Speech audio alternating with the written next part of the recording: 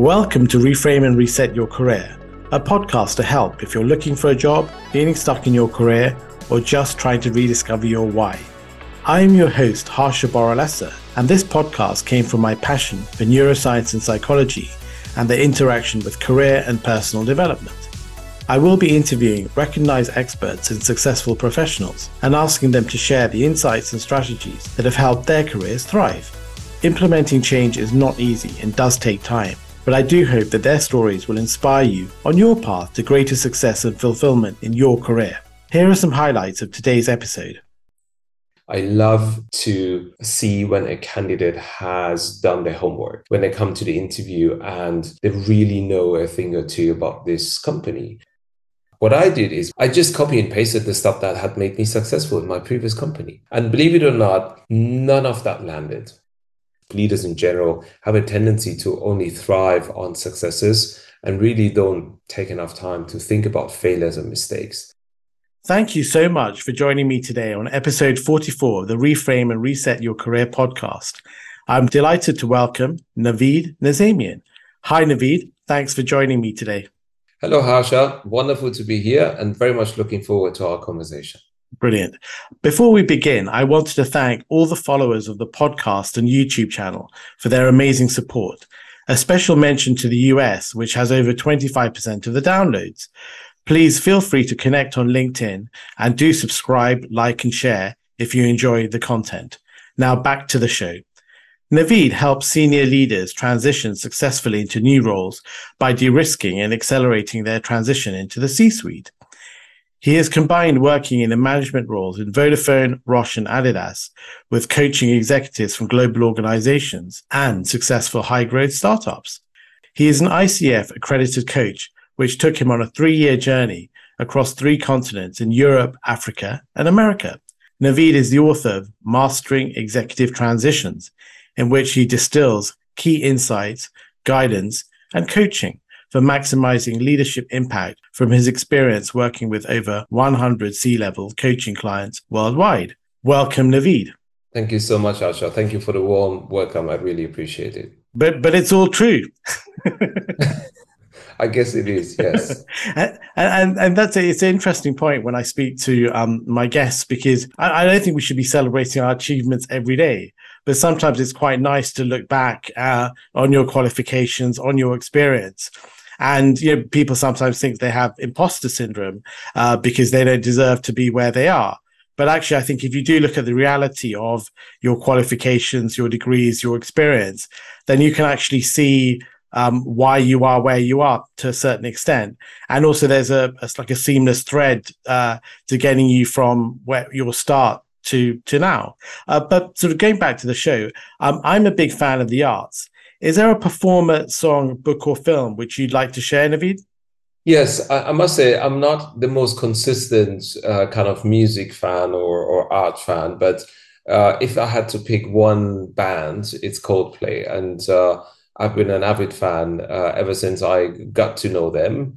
And my wife and I have been kind of, sometimes touring the world, trying to attend a concert in the most interesting places. So that will be the one I would share with you. Cool. No, I love Coldplay, love their music. And I'm just impressed that you're traveling around the world to see them. Yes, not everywhere, I must say, but we have done it 3 times now. So Excellent. We have seen them in different places. Yeah. I'm sure Chris Martin and the boys will be thankful for your support. I doubt he will know us, but hey, let's just go in with that assumption. Well, he might be a fan of Reframe and Reset Your Career.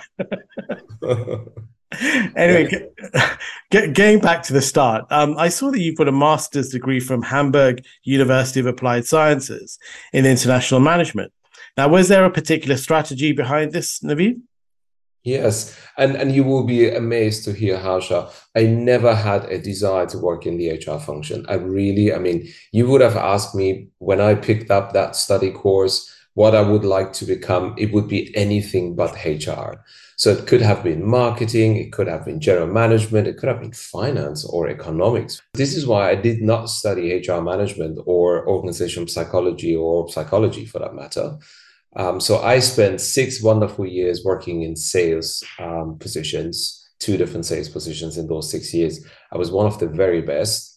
And if there was one function I really didn't have a high admiration for, it was the HR function, because I found them to be too admin focused, with too little understanding about the business that I was, considering myself a business leader. And third, and probably the saddest data point I had around HR was, they tend to engage when it's time for what is considered to be their process, rather than when I need them. And so those were the kind of, the dynamics that I experienced as a business manager. And for that reason, I was really interested in HR. So my aim was to study something that is more, first of all, international, but also gives me more opportunities to look at positions on the back end of it. Cool. So Naveed, so what happened? So you were in sales, you were doing really well. So how did you end up transitioning from that to HR? So I didn't realize that part of the story. Yes, I had a lucky accident, Harsha. This is what happened. As part of my study, I was working part-time as a student, and I worked for a media company called Bertelsmann, and they are one of the largest in Europe. They also have like publishing houses and so on. And I came across a different type of HR leader. It was a woman back then that they had implemented HR business partnering, and she was like defeating all the stereotypes I had in my head and in my, felt sense of dealing with HR people. She was proactive. She reached out to me on her own. She actually helped me I was a project leader, so I had a few vacant roles to fill.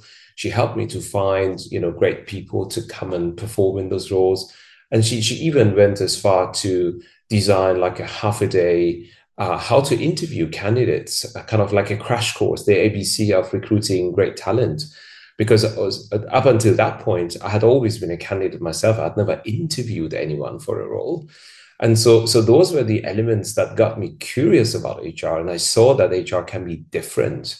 So I didn't tell anyone from my sales colleagues that I will explore this a little further, but I actually went to Switzerland and worked in an HR consulting boutique for about 6 months. And then I was really hooked. I understood that, first of all, the 6 years I had spent in sales are not lost years, but they will serve me well because I have been a customer to HR and I get the commercial aspects of the business very well. And B, I can actually be more impactful if I'm a great HR person rather than being a great sales agent. And so that was the mindset shift. And this is how I spent the last 20 years solely focusing on HR. Oh, no, I just love that. And actually, my next question is, why did you go into HR? And I think you've answered that perfectly because, from my perspective, when I've worked in corporate, sometimes you think, well, HR there to onboard you and then basically maybe compensation and then towards the end of your time. So you really don't have very much contact with them. But I just love the way you talk about it's almost reframing the role of HR, and rather than just an admin compliance function, they're there to work hand in hand with the team and take you to a better place. Is that correct, Naveed? Yes. I mean, I like to think of the HR function as the one that creates real impact, the one that really has the organization-wide view, and the one that can really serve the business to achieve its outcomes. And so for me, these are the hallmarks of effective HR leaders. They're business leaders first and functional leaders second. And they really look at it that way. Yeah, and I think that's a great point in terms of thinking about the people, because actually for most businesses, especially service sector, the asset, apart from the brand, is the people. And if you're not keeping the people happy, then there's something going wrong there. So I just love that emphasis on the people, and I think finding talent, because actually talent, they have options. They don't have to stay working for one company.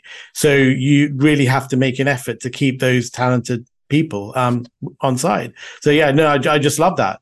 But also I love your specific combination of sort of HR, business, and coaching experience, because I think that gives a really nice insight into the whole job search process from both a company perspective and the candidate perspective.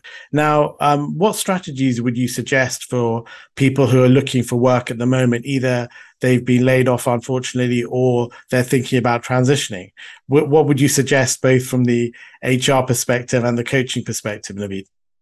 Yes. So if we wanted to look at helpful tactics to land your next role, I mean, some of the advice I would share is around making sure that you cast your net widely. You should be reaching out to your network and let them know that you are looking for an opportunity.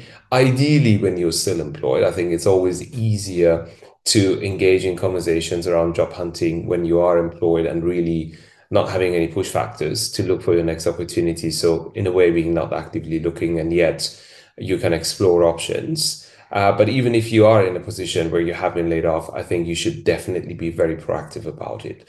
So that's the first thing. The second thing I would suggest is that, don't think of the job search to be a too narrow activity. So just going on job search portals or doing those kind of things. But really, when I say activate your network, this could be former line managers, former colleagues, former peers that may have, made the step up into a different organization, into a different position.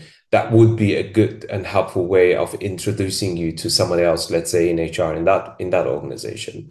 I'm thinking of engaging with headhunters always when you're not actively looking, because it's much nicer to be on the radar and they reaching out to you to explore potential opportunities than if you really have been without a job for a month and now you're really getting worried that you may not be landing your next role. So it's the element of proactivity, it's the element of networking, and of course there's a ton of stuff you need to bear in mind when you get invited to come to the interview and have that conversation. And that is obviously a different thing. But I would say some of the tips I would give around finding your next ideal role are around those two elements. Okay, no, that's fantastic. And actually, with the HR hat on, when a company is looking at a candidate, what are the things that you're looking for which can help them stand out? Because obviously, looking at it from your perspective, you must be seeing hundreds of CVs and they all look good. Yes, sure. And again, maybe some of my fellow HR leaders will disagree with me, but I find it's important as a candidate to demonstrate three behaviors when you are going through an interview process, whether it's virtual or face-to-face. By the way, it shouldn't really matter. But I find those three elements to be super helpful. First of all, it's the will. I really would, if I'm in that position and I'm looking for my next role, I really would want to come across as someone who's absolutely willing and motivated to do this job. And not just that, but to really be committed to be, doing this and whatever comes next. So sometimes you have those conversations with candidates and you're really, feeling that there is no real hunger and drive to want this job. And that's never a good starting point. I mean, if your energy levels aren't high enough, Harsha, during the interview process, imagine once you've signed the contract and you're in your first month or month 3, what the energy levels could look like. So really, you really want to bring that fresh kind of attitude towards the interview partners and the interview process per se. So will, I would say, is the first one. The second one is skill. And again, of course, there is a reason you have been invited to do the interview, but boy, how much better it is to really bring that to life during the interview process. So to show that you are competent enough to be able to do what the job would be asking you to do, and potentially more as well down the line. So really, it's about being able to speak to your strength and competencies. And of course, that comes with a degree of confidence. I don't think we should be too full of ourselves when we go into any process, whether it's the interview process or any other process, but really, being too shy and too humble. If I say imposter kind of getting out, our gremlins getting out and really starting to whisper into our ears, you're really not that good, are you? That is never helpful. So I think, after will, skill is the other one. And you need to be able to really narrow that down. You need to be able to connect why what you have done previously directly connects with what the job is asking of any candidate to be doing. And so that's the other part. And of course, there's a fine art of, particularly at the more senior level, I would say you need to have your career narrative. It may not be as important if you're kind of more early in your career or maybe the middle stages, but towards the senior end, I would say it's really important that you're able to give your kind of career narrative over the next 60 or 90 seconds when they are asking you about it.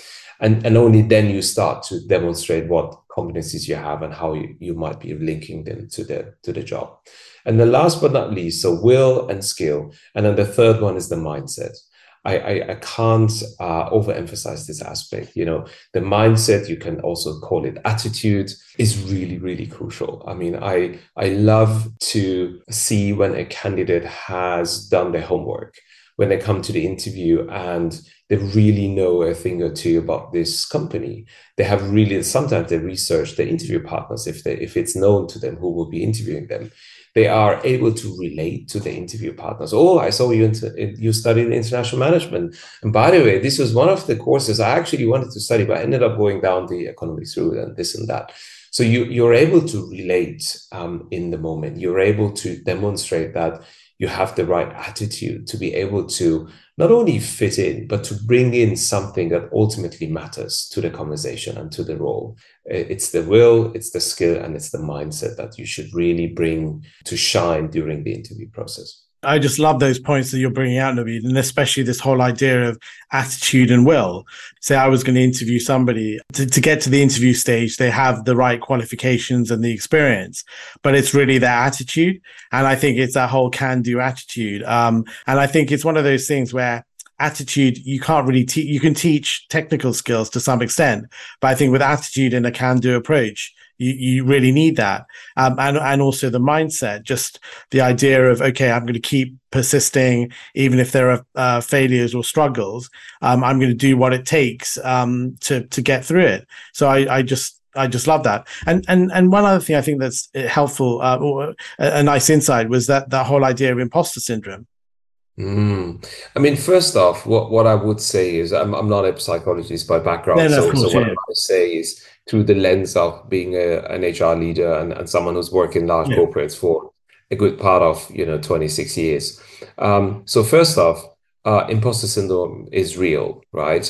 When I was doing the research for my book and I was looking at the data sets out there, I think one of the data sets I found was quite intriguing, and that was suggesting that something like 66% of all people at some point in their life have the imposter syndrome. And that is a large percentage if you think of it. It's like 2 out of 3 people have had an imposter moment, let's call it like that. And so it may or may not show up at work, but it definitely is something that you should be working to overcome, because I think, if anything, imposter syndrome can really get in the way. But that being set aside, I guess you could look at it in many different ways. The other day I was reading an article about the imposter syndrome, and it was actually highlighting the positive aspects of imposter syndrome. And I thought, that's an interesting angle. So everyone thinks of the imposter syndrome to be like something that you need to cut and stop, and it's not helpful, and so on and so forth. I think that's true. But if I wanted to, and this is, by the way, this was written by David Clutterbuck, so I want to give credit to the author. He's a coach and a professor as well. But he was talking about the upsides of the imposter syndrome. And if you wanted to look at those, it would be key things such as, if you have self-doubt, right? If you wanted to look at it in a positive way, what does it do with us? It makes us work harder and avoid complacency, right? So I don't know about you, Harsha, but in my book, that's a positive outcome, right? And this is something totally, can actually be quite positive. The second thing he was pointing out in the article was that it makes us work smarter by prompting us to rethink our strategy. So because we like to think of ourselves a little less than what we probably are, and this lack of belief or the self-doubt that is ongoing, really makes us to work smarter as well, because, we really want to not be perceived like that. And then thirdly, he said that it also makes us better learners. And I know that your podcast is also about learning and career management and so on. And so why is it making us to become better learners? Because it's, we will seek support and ideas from other people. We always want to, do a good job, and therefore we don't want to leave it at, chance. And so therefore we are always, on the lookout for ideas and support. And therefore I just thought, when we get into this conversation, why don't we also focus it more on the upsides of the imposter syndrome? It doesn't always have to be something that we want to stop doing or cutting off and so on. No, I just love that point. And it's funny, every time I'm about to record a podcast, I'm thinking, oh my God, it's going to be terrible. My guests are going to not like me. I'm going to mess up the interview. I don't have the research. And that forces me to do more research, watch countless YouTube videos of you, which I enjoy. But I think it actually, and then once you've done the podcast, you think, oh, like it was no big deal. But it's only because you've done the research, you've done the work, like taking an exam or an interview. It's the best interviews which go by very quickly. And you think that wasn't really an interview, that was more of a chat with a friend. So I just love those points that you're making there. Those are brilliant. Now, turning to your book, Naveed, this whole, obviously Mastering Executive Transitions, I really enjoyed reading it. Now, why did you write it? And can you give a quick overview and some insights from it? When I do keynotes about the book, the first slide I have is I'm on a mission, and I really am. And this is part of the reason, if not the main reason, why I wrote the book. I have been working for some of the world's most admired companies. And for whatever reason, you could assume that they get everything right when it comes to people practices. And probably nobody is going to be surprised to hear that that's actually not true. And so that there's always things that we can do, a better job in or be more effective at. So my mission is really to bend the curve of executive transition failure towards the successful and masterful, and do it with ease and grace. So this is what I want to achieve. And whether it's the actual book, whether it's the workbook that comes with my book, this is what I missed with amazing books that are out there, because you're then left to do all the work yourself if you wanted to put it into practice. And I didn't want to have a book that is a brilliant book, theoretically speaking, but a book that doesn't really help you to put it into practice. So if anyone wanted to buy my book as a paperback or a hardcover, they also get the workbook, and the workbook helps them to actually implement the key ideas of the book in their real practice. So that's kind of my mission. This is where I started. And I just see too many executive leaders struggling, failing, and too few organizations really effectively supporting them. So that's my motivation. That's my reason why I wrote the book. No, that's great. And I saw that it took you 7 years to write it. Which, oh my God. Is that right? That's like a painful. Yes, it's true. And I can tell you this, it was, for me, it was a lot harder to write a book than I thought of it to be. I had the pleasure of contributing 2 single chapters to 2 other people's books. So I just thought of it to be, it's that times 10 or 12. It's the same effort times 10 or 12. The reality is, though, it's a lot easier to write a chapter for someone else's book, because that's all you have to do. But if you want to write your own book, you need to have a red thread. You need to have a narrative, an idea around where do I start, where do I go, and how do I end? I had the ambition of writing a book that can be considered thought leadership. So I didn't want to just write a story or do like a nice little funny something. And again, I clearly underestimated that if you wanted to come up with your own framework that it can be considered thought leadership, that takes a lot of time. And more than that, it takes a lot of thinking and looking at other models and trying to distill what from all these helpful models out there could be relevant to your own model. And then last but not least, I guess life gets in the way, Harsha. I mean, a year after I had started writing the book, and to be honest, I didn't have really produced much. Our son was born. And in between those 7 years, I had to do 3 jobs in 2 companies across 3 countries. And of course, I was also doing the coaching on the side. So I guess the short answer to your question is because life gets in the way and because it's a lot harder than most people think. That's just the reality of writing an actual book. No, I totally agree, and I'm trying to write one at the moment, Naveed, so I can totally empathize with your position because actually, just producing a chapter, a self-contained thing, is fairly, relatively straightforward, or an article. But actually having a consistent thread and a message, and you want everything to fit together, and also not just being theoretical, it's practical. So yeah, I totally empathize with that. So it's in terms of executive transitions. Can you maybe give an insight to our listeners about what is it and why is it so difficult? Yes. So first off, I think so the 40% failure rate is proven through 4 independent studies, and the most prominent one is Heidrick and Struggles, one of the largest search firms in the world. They have placed over 20,000 executives over a 10-year time period. And when they went back and did the analysis, 18 months into the appointment, 40% of them were not around anymore. And so it's a rich data set to have. And of course, the other studies all come to very similar conclusions. So nearly half of executives don't make it. And that brings us to the question of how can this be? Like, this is incredibly unbelievable. How can this really be? At that level, I mean, they are very competent and really qualified in most cases. So one of the reasons that gets in the way, Harsha, is the fact that a single appointment can include multiple challenges. Right. So if I take my own example, I was hired from BAT, I was headhunted from BAT to come to and join a company called Roche, pharmaceutical company. I had to go through 5 transition challenges, although it was technically one job and one appointment. So I had the new organization challenge. I had to join a new company that I really didn't know and understand. And as a matter of fact, this is another fun fact about my career. I've never repeated the same industry. I've worked in Wow. 7 different industries in 26 years. I always had to adjust myself and onboard into a new sector. So next to having a new organization, I also had to onboard into a new sector and industry. Then I had the big promotion challenge. I was hired into a global position.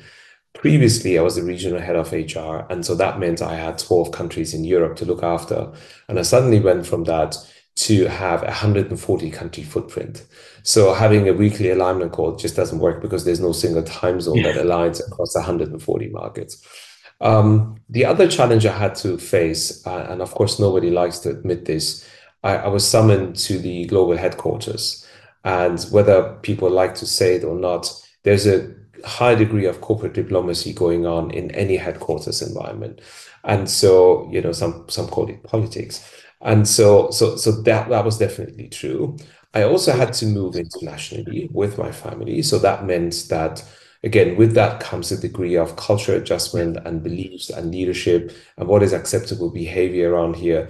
And last but not least, I think what almost broke my neck was the fact that this position was created just before I was hired into. Oh, And so wow. that meant that I was running around and kind of tapping into other people's established responsibilities. And they clearly did not appreciate that. So if you look at it through that lens, you suddenly understand why transitioning can be very tricky because it's a stacking of multiple challenges that can come your way. And of course, there's a full chapter in my book dedicated to all of this. But I would say the stacking of the challenges is one of the aspects why the 40% failure rate is true. The second aspect I want to mention is that most executives go through their transition, as I have done many times, without any professional or qualified support and guidance. And then the third aspect, which is, HR's role or HR's failure of delivering against the remit, is that most organizations have amazing onboarding frameworks for the majority of their staff, but as soon as you hit that senior layer, there isn't anything. And so there's this inherent belief that they take all the money and throw it at the best exec, and they hope that they're going to succeed. And as we know, 6 out of 10 make it, but 4 out of 10, unfortunately, don't make it. Yeah, no, I just love that point. And actually that can apply not just to execs, but anybody joining the company that at a sort of a mid-manager level and above, because Yes. I think, Yes. yeah, as we were talking about, I think, look, yeah, at that middle manager level, you'd have competence, you'd have some experience, but actually, what is really key, I think, is the politics and the strategy. And actually, with your career, and one of the reasons I started this podcast and this work is, I think a lot of career is about strategy. You don't necessarily have to be the best person, but if you have emotional intelligence, you have intuition, you can figure out the lay of the land. That's very powerful. So, would you like to sort of talk a little bit about maybe, well, first the politics? How do you deal with that? Because I mean, in your situation, when you're the global head and then you're starting to encroach on other people's territory and responsibilities, that's not easy because then they feel threatened. Would you like to talk about that, Naveed? Sure, sure. I mean, maybe I use a more extreme example. So I left Adidas after 2.5 amazing years. And again, I was headhunted to come and join a company called GE, General Electric. Of course, yeah. Back then, believe it or not, the most admired company in the world. So this was in Yeah. 2004. And Harsha, I failed miserably, and I'm lucky in a way that I failed when I was still early in my career. Was that when Jack Welch was he there at GE at that time? Yeah, he had just passed the baton to the new Jeffrey Milt was the name of the gentleman. Yes, yes, But you know his legacy was of incredibly course. large, and so everything we used in GE was more or less invented by him or had a big stamp of Jack Welch on it. You know, heck, they came up with the 9-box grid. I mean, who could have believed that? Or when I joined them, they had set up this what they call the mid-career recruit program to fast track, talent into the most senior roles. And they had done that for about 30 years, and nobody else, had even thought of it. So they clearly did some really innovative things, and I think it's proven not so much today, but even 10 years ago. If you look at the CEO appointments in the S&P 500 companies, oftentimes they were headhunted from GE from the second and third benches. Oh, And wow. so, GE has really contributed a lot to the leadership of many organizations, even beyond itself. But coming back to why I kind of had to give up and I didn't really work out in that environment was quite a few things. So first off, and this can happen to anyone, and I was early in my career, as I say, so this would be very relevant to your listeners. What I did is what I would claim every human being would inherently do, which is I just copy and pasted the stuff that had made me successful in my previous company. And believe it or not, none of that landed. So it was really, really hard for me to really do anything meaningful there. And I really couldn't get up to speed with what I needed to be changing because I had been so ingrained, not just also in Adidas, but in the previous two companies I worked for, and I really didn't get that right. And so I think it was something like 7 months in, I had to pull the trigger and decide, do I really want to go through this pain anymore, or am I better off pulling the emergency brake, getting out of this train, and then figuring out what I want to do? And I decided for the latter, and that's what I did.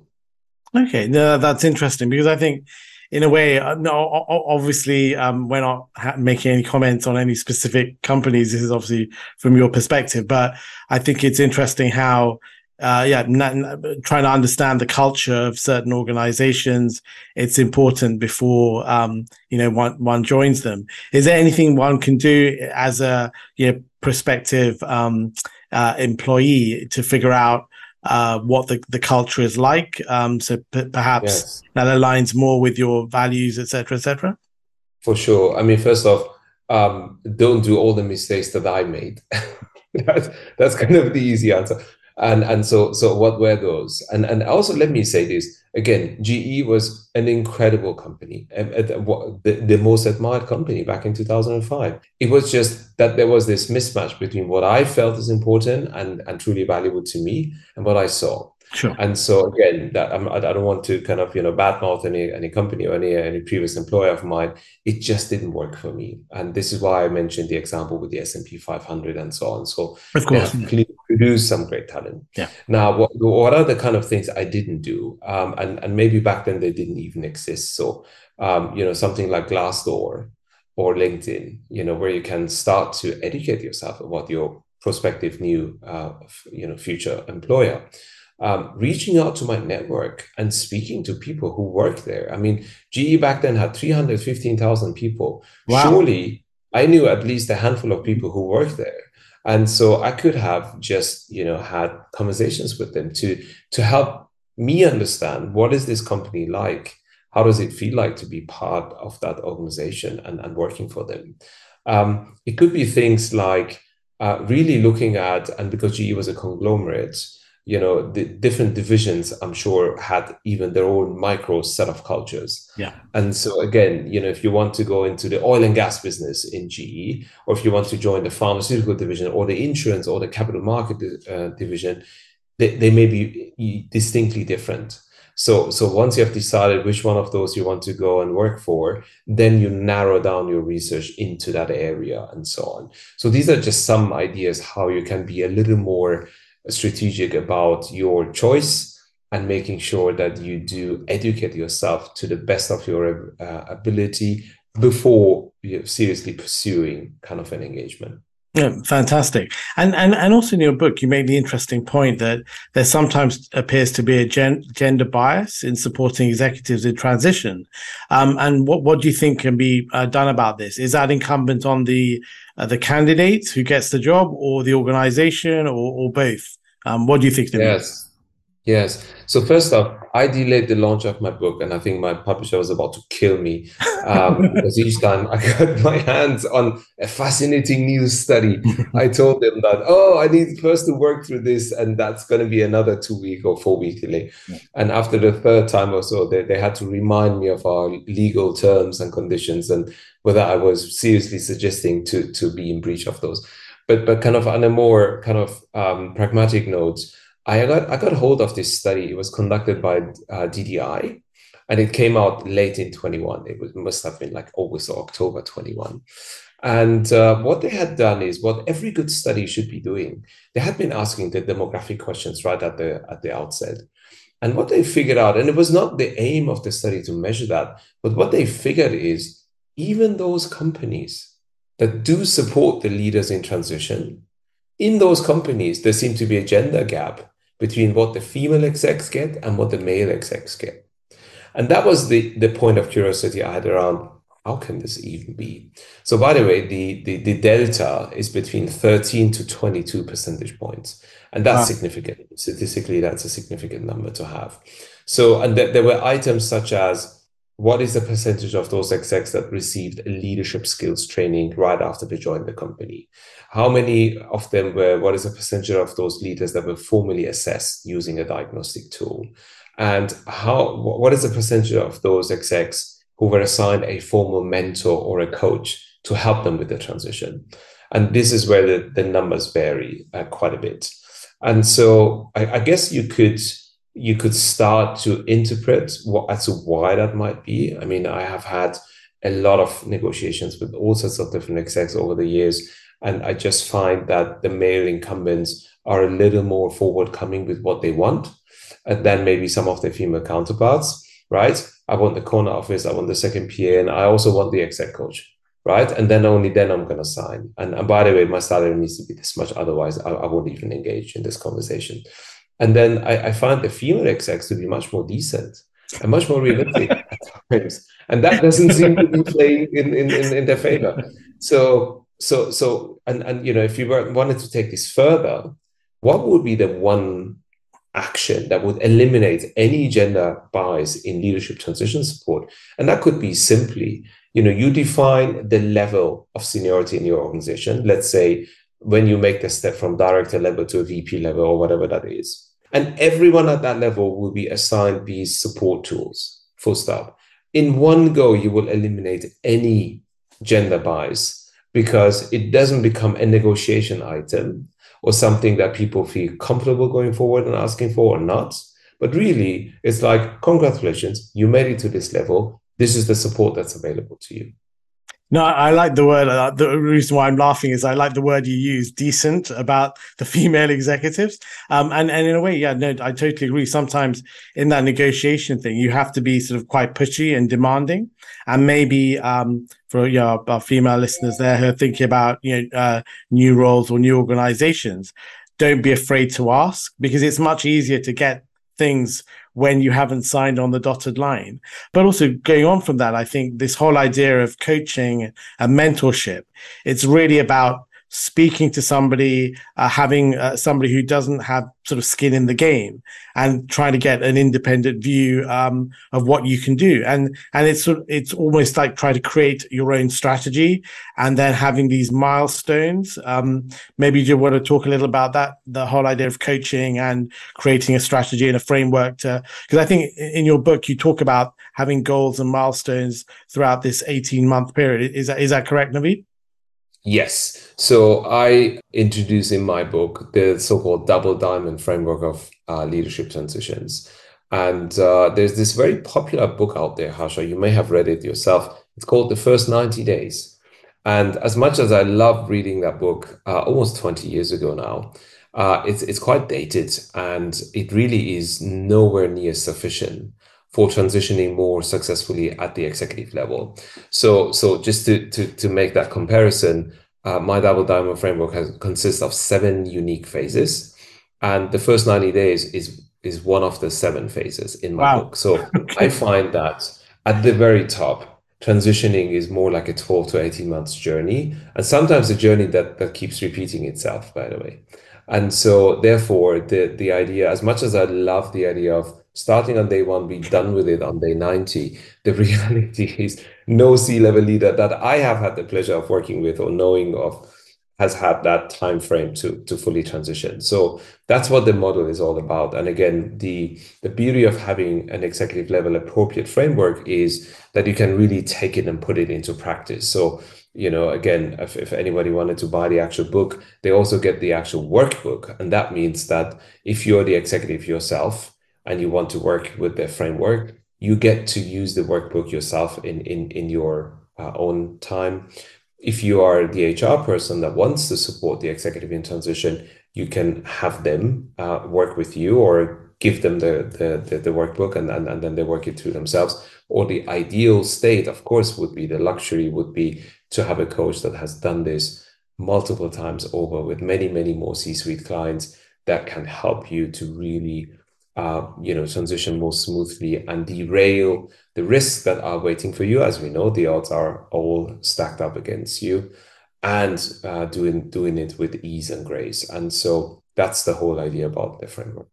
Yeah, and it must be, I imagine, very lonely if you're the CEO of a big organization, because obviously you have the people on your board, you have direct reports, but clearly they're looking to you for guidance. So in a way, you need to find some trusted people, whether it's a mentor or a coach or whoever it is, where you can really be honest. And you know how it is, people sometimes are just not honest because either they're afraid, they don't know what you're going to think. There's career risk. So there are all these multiple things going on. So yeah, I think that's such a great idea of having a coach or somebody you can speak to about this. But Yes. sorry, go ahead. Yes, I just wanted to give you a real life example of this loneliness at the very top. So I'm working with a gentleman who was only announced to be the next CEO. So this gentleman is not the CEO at the time when we had this conversation, but he was announced to become the CEO, let's say 3 months down the line. And in one of our sessions, he told me, Naveed, can you believe it? When I walk into the office kitchen now, people stop talking. And he's quite a sociable guy. And again, by judging, I've seen his 360, so I guess, I have some data points around it. People seem to be loving him. He's really an inspirational leader, someone who's really, caring about his people and so on. And despite that, people are just choosing to be a lot more mindful and close-lipped about what they share with him, how they share it, and so on. And he said, all I get to see is now the management dashboard. And you can't run a company on a management dashboard. You need to have those informal conversations and those kind of real life data points. that only find their way, weeks after the event happened into the management dashboard. So it is true. And that was the data point I wanted to share with you around the loneliness. So how as an executive leader, how can you, resolve that? Is it just about trying to say, look, this is a culture of openness, and not just saying it's openness, but actually acting? What do you think, Naveed?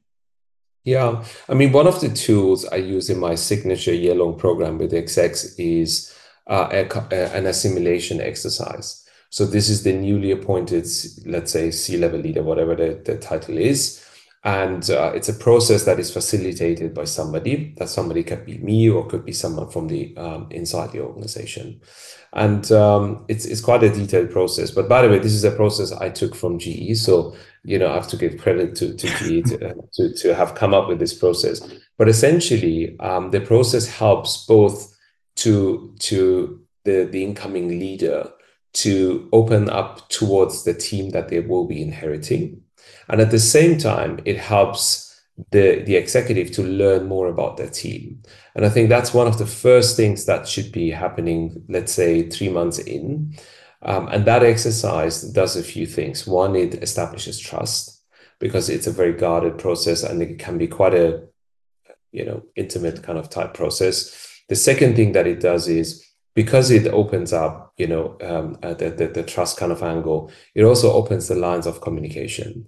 So people have more trust to come forward and let's say report bad news, although technically they would really not want to be, the person that breaks the bad news about anything. And then third, and most importantly, what it does is it gives the leader traction and speed, which is also what my framework is all about. I mean, one of the ideas behind the framework is it will help the exec to be more productive by at least 50% or more. Oh, wow. Because they will be having a framework that really has thought about typical aspects of a transition at that level. And therefore, by seeing that and by reflecting on what does my reality look like against what I'm reading here, that reflection, that exercise, that kind of embodiment of what might be lying ahead really helps them to gain those moments. And so, that's just one idea around how you can work with the leader to help them become more impactful more quickly. Yeah, brilliant. And sort of even for people at a more junior level, this whole idea of transition, I think is very important. Any thoughts about what they can be doing? Presumably they can ask for a coach when they're joining, but even if they don't, maybe they get one. Presumably they can hire one, or what are your thoughts on that, Naveed? Yes. I mean, anyone really can use my model. It is just most suitable for the senior leadership. But let's say if I'm a middle manager, if I look at the 7 phases, and if you take like 3 or 4 minutes just to go through them, the first phase is called discover phase. This is day -90 to day 0. This is the counter idea to first 90 days, which is wait until day 1 and only get started then. You can start, up to 3 months ahead because you will have things to read about. You will have data points you can use. You can engage with your future team and future line manager if you have already signed the contract. So that's the first thing. And this phase is all about pre-informing yourself about what lies ahead. Then we get into the actual first 90 days. I call that phase the immerse phase. And the immerse phase is all about immersion. You're new to the business. You really take your time. You go around, you speak to all sorts of different people. You try to make sense of the reality that you're finding yourself in. And then that gets us into phase 3. So this is day 91 to day 120. So month 4 or so of your journey. And this phase is called adapt. So this is where you need to start to not only make sense of what you're finding, but start to a degree to adapt to that. This is what I was really bad at in GE. I never adapted to anything. I was just going from irritation to irritation to confusion to confusion. And so this is ideally, dealt with at this level. You have been long enough in the business to understand what is acceptable behavior here, but you're not part of the furniture yet. And therefore you still have fresh, perspectives on things. That gets you into phase 4, which is the mobilize phase. And in this phase, you really have to demonstrate that you're able to mobilize behind a project, an initiative, a department, or a cause. And again, this is months 4 to 6. So you're roughly, 4 to 6 months in, and you need to start to gather the kind of momentum. And that gets you into the operate phase, which is phase 5. So this is months 6 to 9. And this is where you have to really demonstrate that all of the stuff that's happened before is now coming. This is where the rubber hits the road, right? But this is where you have to show that you're capable of delivering things that were expected of you to be doing, as well as maybe some extra things that nobody even thought of that you could be doing on behalf of the company. And that gets you into sixth phase. And the sixth phase is called nourish. This is your months 9 to 12. And this is where you start to take those fruits off the tree, because by then all that stuff that you have done before in the first 9 months now starts to really show traction. This is where you can have your low-hanging fruit already being visible to many people, and people believing in the direction, in the mission that you are there to help achieve. And then last but not least, this is the phase that is skipped the most by at least the executive leaders. I call that phase develop. And this is your reflective moment. Again, particularly senior leaders and leaders in general have a tendency to only thrive on successes and really don't take enough time to think about failures and mistakes. So I learned that the hard way. After I left GE, I really reflected on what went wrong actually here and why didn't I succeed. But it's clear that if I had taken the time to do it there and then, it would have been really helpful for me. So this is looking back at, what did I do that worked? That's good. I want to acknowledge that. I want to appreciate that. What things did I do that didn't really work? And why was that? What was the contributing factor to that failure? And what is the learning I want to take out of this for the next transition, the next onboarding?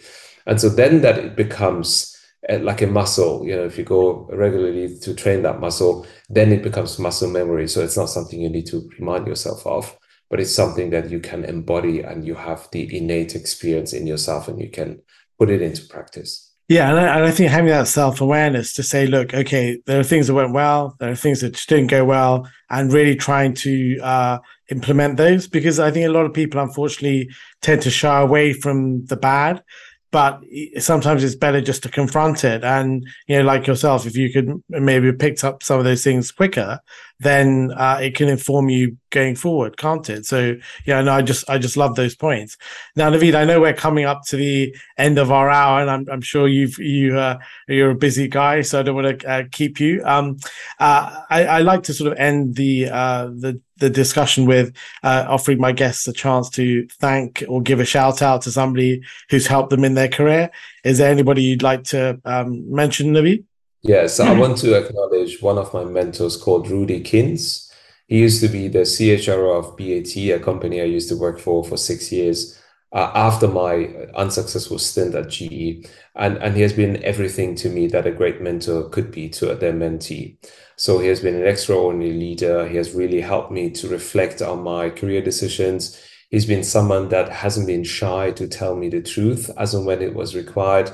But most importantly, he's been someone that's really believed in my innate capabilities and abilities. And so, if I can just give a shout out to him now, then that's a great moment to do that. Thank you. No, my pleasure. And I think it's really interesting, that whole idea of careers, that you need people to believe in you. You need people to give you a chance.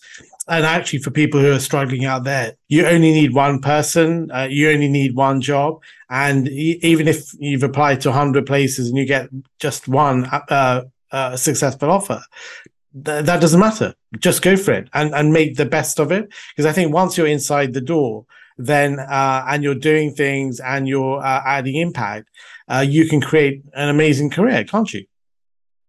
Absolutely. Absolutely true. Fantastic. And Naveed, I'll make sure all your social media details are on the show notes.